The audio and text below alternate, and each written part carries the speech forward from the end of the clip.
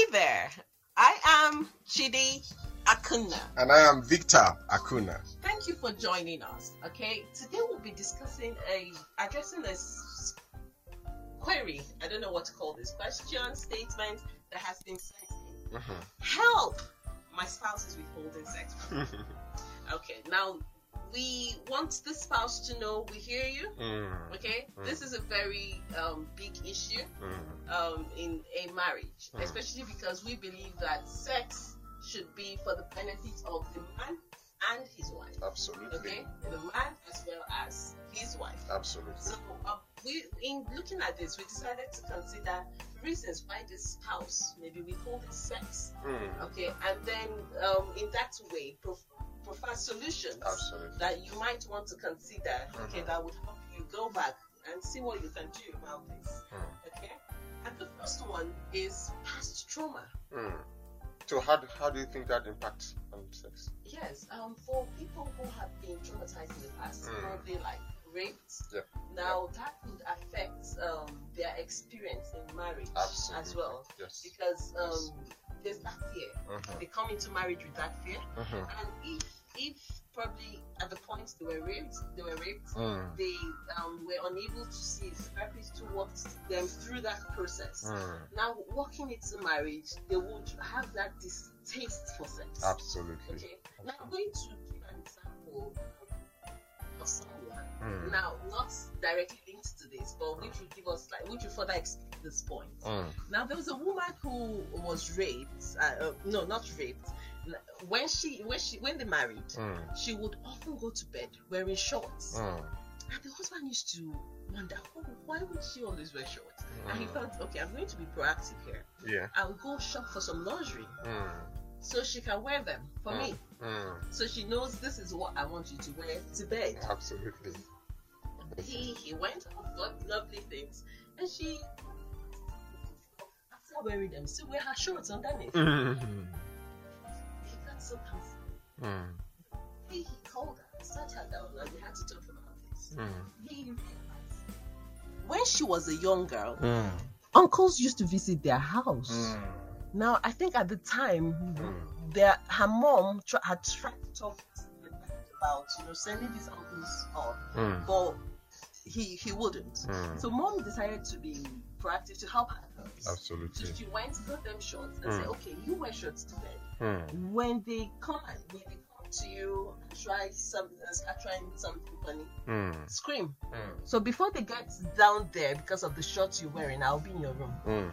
Okay, and she grew up with that. You see, and brought that into marriage. Absolutely. So sometimes experiences from the past that people have not dealt with, have not processed, could also play a part in this. Absolutely. And before I just make a point in this, I'd like to just say that, for parents, if your daughter or your son complains about something like this, it's very important for you to take them seriously. Well, having said that, one key thing about trauma is that it doesn't go away. You can bury it, you can think you've forgotten about it. When the moment you find yourself in a similar situation, those emotions will be resurrected. They will just come alive. So the key thing here is this: do your best to address this trauma. Do your best to see a therapist to be able to help you overcome this. And for the spouse who is not the one that has been traumatized, we need to be more understanding, because sometimes some of this thing does not make sense to you, because you're wondering, why, after all, they didn't rape you, so how is this causing you to clench and to find sex distasteful? So you can't understand because you know your experience. That's why we must be very sensitive, and have discussions about how we can constructively assist our spouses to be able to resolve these issues. I forgot to say that we'll be sharing 7 points, okay, that would help. Just share the first one, which is past trauma. The second one is one spouse is selfish in the way they go about it. Yep. When we say selfish, it's like you being more concerned about your own interests, your own needs, absolutely, and not paying attention to the needs of the other. Absolutely. In that case, one would just feel, what's the point? He or she just comes, does his or her business, and just goes. So it might as well. And then that's when you hear people complain, she's never interested, she's never involved, yes, or he's never involved, depending on who it is. Or he just sleeps off the moment he gets what he wants, and he doesn't care whether the wife is happy or not. I mean, being selfish is like Jimmy Evans will always say, marriage is brutal on selfish people, and I think that plays a role in sex as well. The best way to have the best sexual experience is to think about satisfying your spouse, and that's the best way. While your spouse is thinking about satisfying you, that's the only way you'll be able to get the best experience. Because if you're thinking about me, myself, and I, what you're going to do, you're going to have a resentful spouse who, at the end of the day, feel like, what's the point? Yes. I'm just being used as a tool here to meet his needs or to meet her needs. People don't want to be treated like pawns or like tools or like toys. All right, so true. The next point is that it is painful. Some people find sex painful. So why do you think? Could that be the case? Yeah. Why do you think a woman will find sex painful? Different things now. Okay, for those who stay 3 years in their marriage. Okay. Yeah. Probably she was a virgin before marriage. Yes. Some people just feel that don't realize that there are levels to this thing. So you probably were able to penetrate the first time, and you just think, yes, it's a drive-through now, I can go on, not realizing that the next time you do it, it might hurt. Yes. Okay, so absolutely. you need to be gentle with how you go about it. Absolutely. Okay. And then for a woman who's just had a baby, yes, you know, she could find it painful, and generally some women may find some positions painful. Yes. Okay, so that's why we encourage couples to discuss, to talk about these things. Okay, let him know, let it not just be it should be something a conversation you both have. Absolutely. Okay, I don't like this, you know, that hurts. Or and talk about your fears. Don't just sit down and let him or her do whatever and not express how you feel about it. So what you find is that for people who find it painful, instead of speaking out, they might just decide, okay, I don't like this thing, so I'll just lock up. And you know, another key thing about this is this: sometimes when a lady has not done it for a long time, it can make it painful. It can make it painful. And for a guy, sometimes probably the guy went through surgery, it can also make it painful. So we need to be understanding of each other. Yes, that's true. We forget the guys sometimes. Yes. That's true. Okay, so the next point is unmet expectations. You know, where one person doesn't feel competent or doesn't feel, okay, I'm enough for this. Yes. I can do it. Yes. I can give all the styles and positions. You know. And so, you know, sometimes for a guy, for example, I like to speak from the point of view of a guy. Sometimes guys have this utopian image in their brain, and they think, okay, this is what I'm going to do, this is what I'm going to do, but subconsciously they feel, I'm not this pro, I'm not this expert. Especially guys that have been exposed to a form of pornography.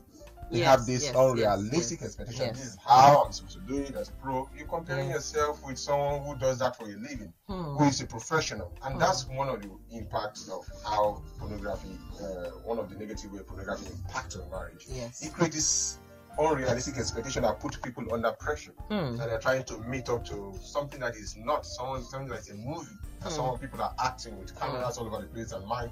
I mean, why put yourself through such a torment?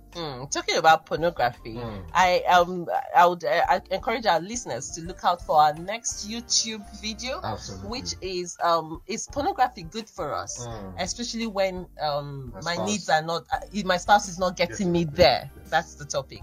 Is pornography good for us, especially if my spouse is not getting me there? In that video, we shared a lot. We talked about pornography. Absolutely. Okay, and the ills and perils of pornography on your marriage. So in a case like this, you know, like you were saying earlier, the woman could also feel inadequate as well, because in using it, you both are seeing these people, you forget that they're acting out a script. So because you think he wants you to meet up, well, he would want you to do what you both are watching. You know you can't meet up. I can't possibly act out what these people are acting. At that point, you know, it gets to that point where the woman just feels, do you know what? I can't meet up. I'm done. I'm done trying. And sometimes one of the things that causes this is, you know, because each time people view pornography, it's for them to feel that level of high, they need to go to a darker level, they need to take it to a higher level. And so the more they become, the more they get into it, the more they become addicted to it. That's true. And that even makes it even more difficult for them to meet any expectation. Okay, so the next point is using sex as a tool of punishment and manipulation. Okay. Oh, my spouse has done something wrong. Do you know what? I'm not going to have sex, so he or she can feel the sting. I'm going to teach him a lesson. Oh, he annoyed me. When spouses have these unresolved conflicts, and then they start using sex as a tool to deal with the conflict or whatever the other spouse has done, it is dangerous. It is. No, sex is something that's supposed to bond you together. Something that's supposed to connect you. I mean, you are your spouse's only legitimate what do you call it? The only legitimate relationship through which they can meet and express this need.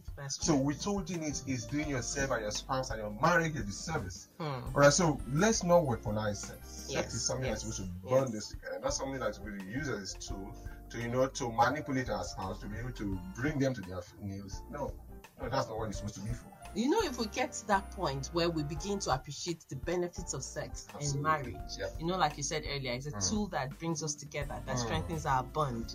And sex is intended for pleasure of the man and his wife, like I said earlier. If we get to that point, then drop all of these things to do with punishing the other because of something and be more proactive about resolving conflict. Get more proactive about it. Okay? And the next point is that some people think sex is dirty. Could that be the situation here? Sex is dirty.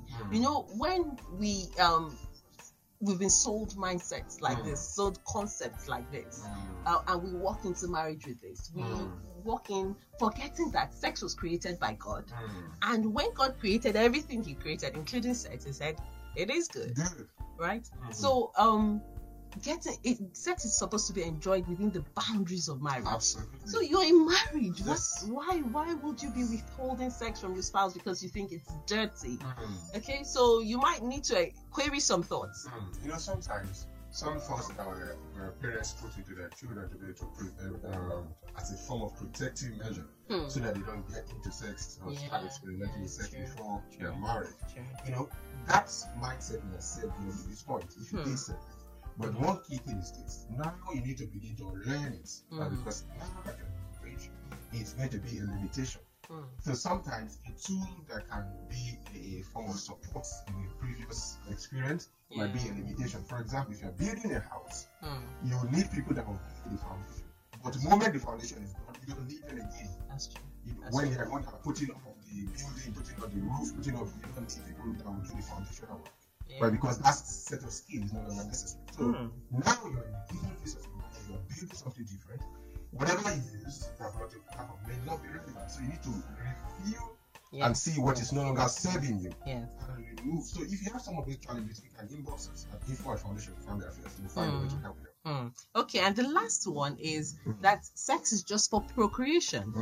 So, depending on your culture, the context where you grew up, your background, okay, because in some cultures this is prevalent, and the young people are told sex is just for children. You need to wait until you get married and then you have children. For a woman who's been told something like this, she walks into marriage and she thinks, what's the point? What's this whole talk about having sex weekly and all that? No, we wait until we're about to have children. And then there's the other part to do with, when a woman is scared after having a child and she's scared of taking in again, we can't discount these things. These are real fears that should be addressed. When she's scared of taking in again and she's like, oh no, we have sex again, we're going to have another baby, and I'm not ready to go that route again. It could be a challenge, and unconsciously she might just be locking up and not realizing that you both need to be talking about these things and looking for a way out of it. Absolutely. And one key thing here is this: we cannot discount our spouse's fears. Because you can't say, after we're using protection, we're using contraceptive. But some people will say that, even if it's 0.11%, where this is. So people may be genuinely afraid. So rather than bullying them or trying to have a way, key thing here is have a discussion about it. Sure. If it's not resolving, speak to a counselor, speak to someone that's going to help you bring some objectivity into the discussion, into the situation. All right. So that's one thing, and then we want to emphasize this. Sex is meant to be enjoyed. Sex is meant to be, a way of bringing, bonding your spouse, bonding with your spouse, and bringing both of you together. So if you're struggling in this area and you want us to help, I would like to invite you to join our intimacy area program for married couples. And these are areas where this is one of the key issues that we discuss. We discuss finance, we discuss sex in marriage, we discuss in-laws, we discuss business and career. The whole goal is this: we help couples build that intimacy such that you can be able to connect and feel safe in each other's arms. Safe to talk about even big issues. Absolutely. Yeah. Absolutely. Okay. So we'll leave it here until we come your way again. It is goodbye from us. Do not forget to look for us on all platforms. Foundation for Family Affairs.